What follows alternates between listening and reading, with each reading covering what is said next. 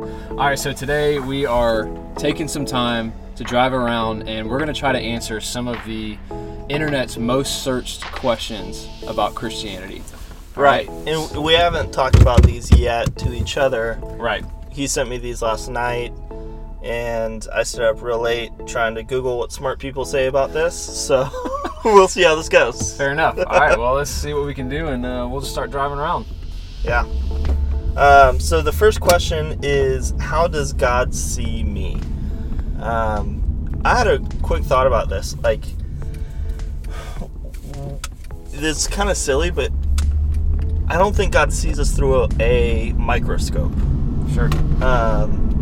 And by that I mean, like, he's not looking down at us and seeing tiny little ants running around with no real purpose and no real passion or heart. Like, he actually comes down and looks at us, which is a different way than we might think a creator to creation viewpoint is. I don't know, like, what are your thoughts on that? Yeah, well, I mean, first of all, like, the scriptures come to mind. The scriptures of, you're fearfully and wonderfully made. You are more than a conqueror, that you are worth dying for, right? Like, all of those thoughts come to mind. I think also when God sees us, he doesn't necessarily see our sin. He instead sees the blood of Christ that's on us and the righteousness that we're clothed with because of Christ. Yeah. And I think also too that we're so loved by him, like we're so known by him that he sees us at a level that is so deep, and and knows us more than anybody, even more than we know ourselves, and yet still loves us perfectly, and sees all of our flaws and all of our shortcomings and weakness, and still loves us. I think the hallmark of real love is someone that does know you, right? Like, not someone that we see people who just started dating and they like seem so in love, but you like wait until they move in together. Like, wait until they get married, wait until they get to know each other, or wait until they meet each other's families. Like, God knows your family, and he knows where you come from, right? Like, and he still chooses you. That's a pretty huge deal. Yeah, it's massive. The second question, how does God answer prayers? Wow. How does God answer prayer? There's so many more questions in that. Like, does God answer prayer? Yeah. Yeah.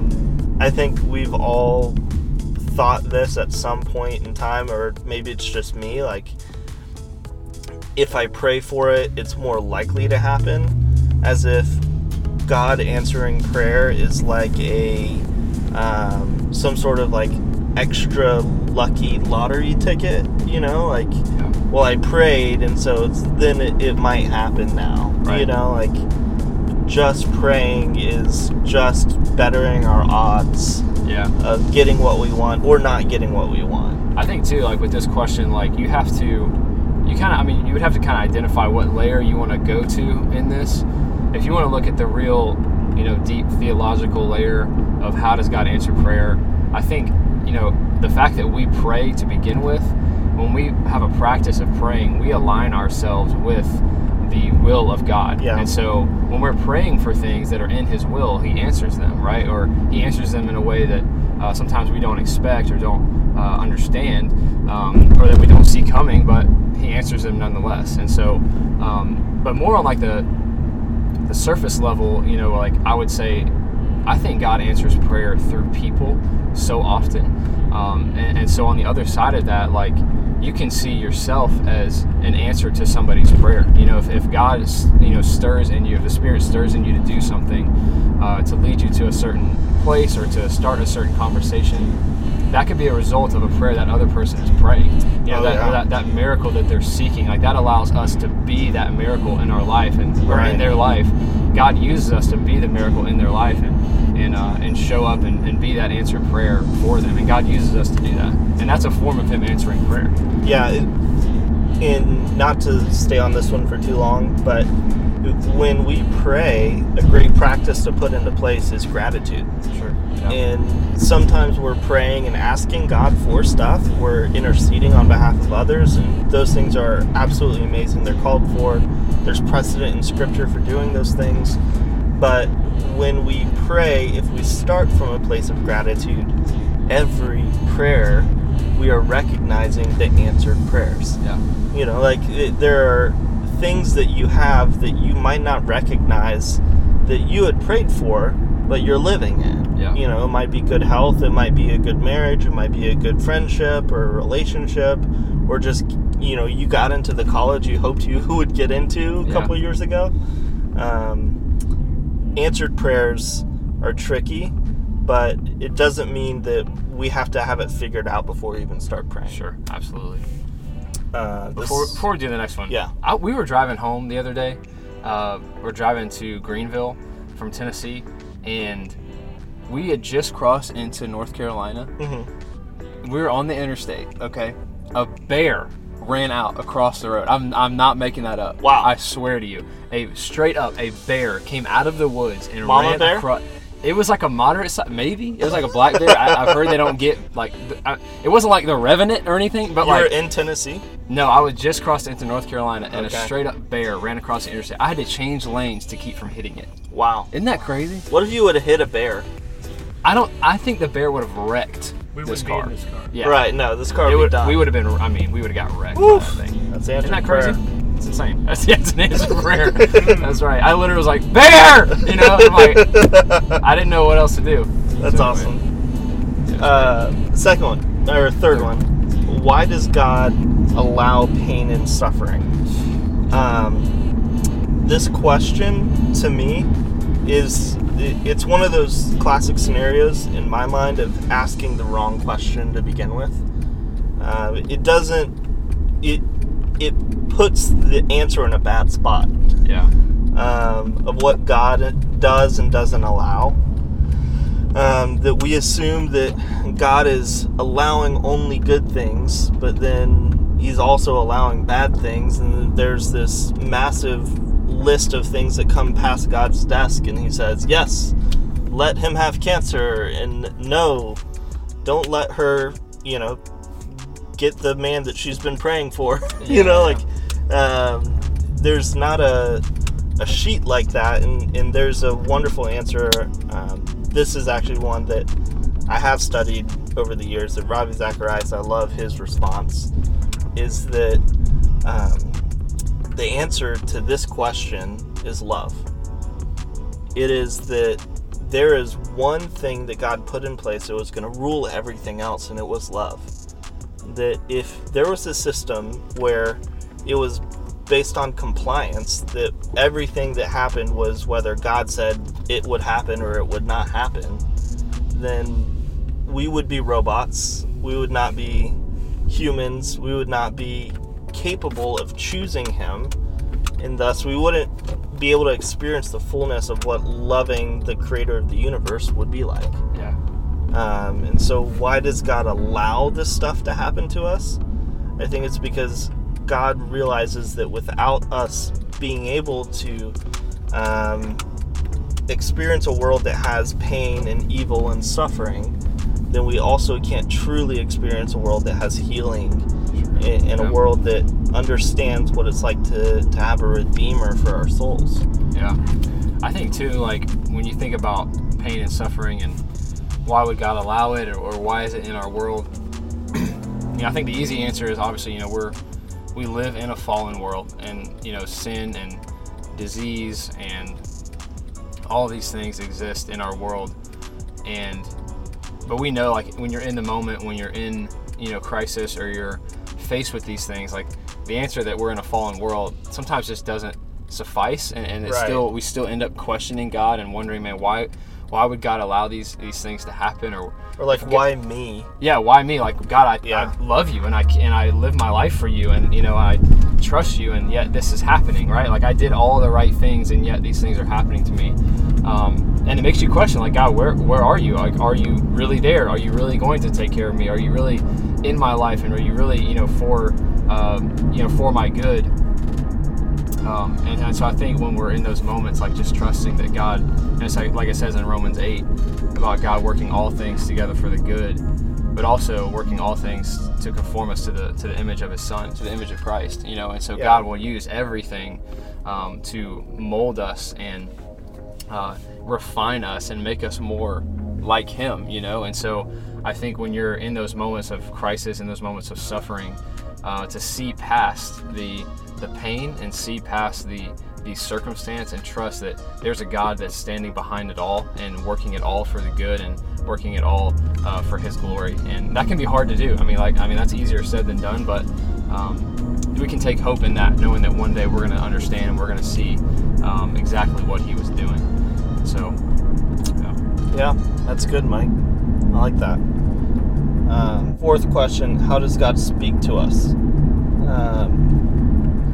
The classic, I think, pastoral answer is through His Word. Yeah. Right? And that's probably not worth changing at any point.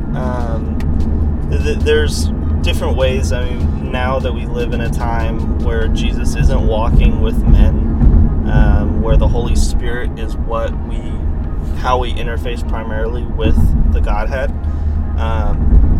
Now, the Holy Spirit reveals to us truth really in two different ways: through general revelation, which would be things like Scripture and prophecy; through special revelation, which would be like the inner leading of the Holy Spirit. Yeah.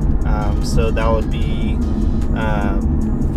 maybe sometimes there's something that we question whether it's a bad burrito or it's the leading of the Spirit, and sometimes it takes time for us to decipher and start to tune in to what that voice is. Yeah.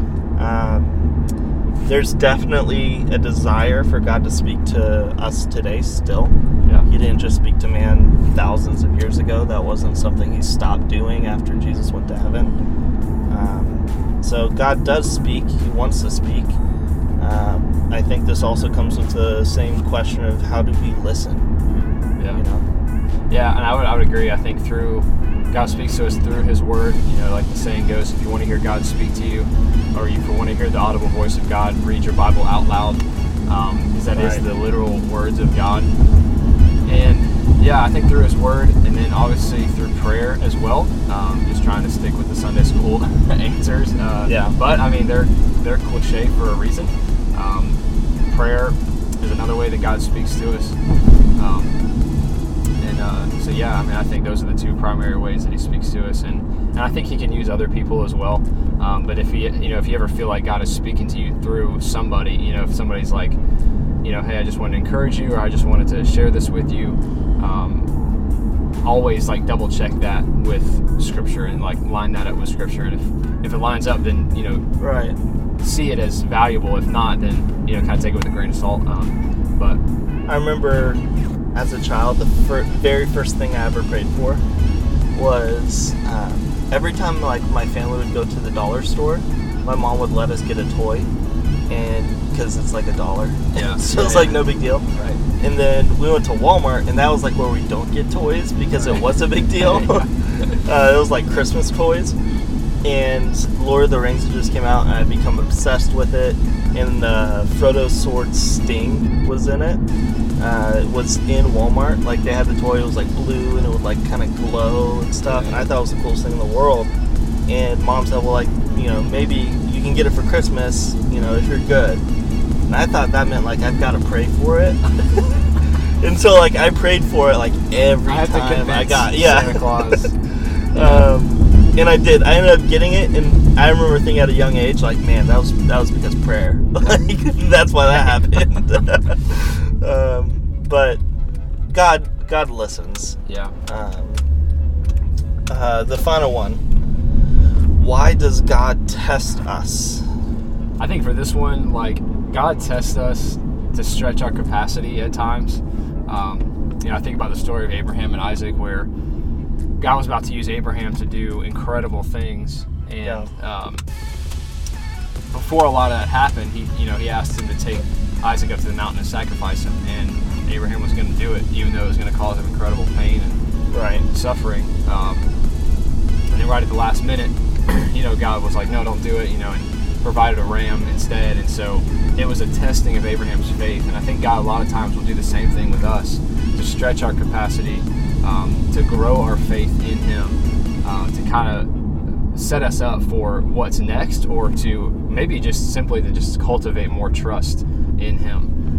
Right. If He feels like if you're not as trusting as He wants you to be, He may test you to grow that trust. And also, not everything bad that happens to us is a test from God. Yeah. But there is opportunity in pain for us to grow. Yeah. So there are, like you said, there's scriptural reference for God testing us. But sometimes, we fail a test. We can't say, Yeah. God, why were you testing me? Why did I Right. fail? Yeah. You should have studied. Yeah. Exactly. You should have saved. Yeah. You should have shown up to work. Not everything's a test from God. Some things are a consequence of our own actions. For sure. Well, guys, these were a few of the internet's most searched questions about Christianity. Thanks for riding along, and go change your world. Bye.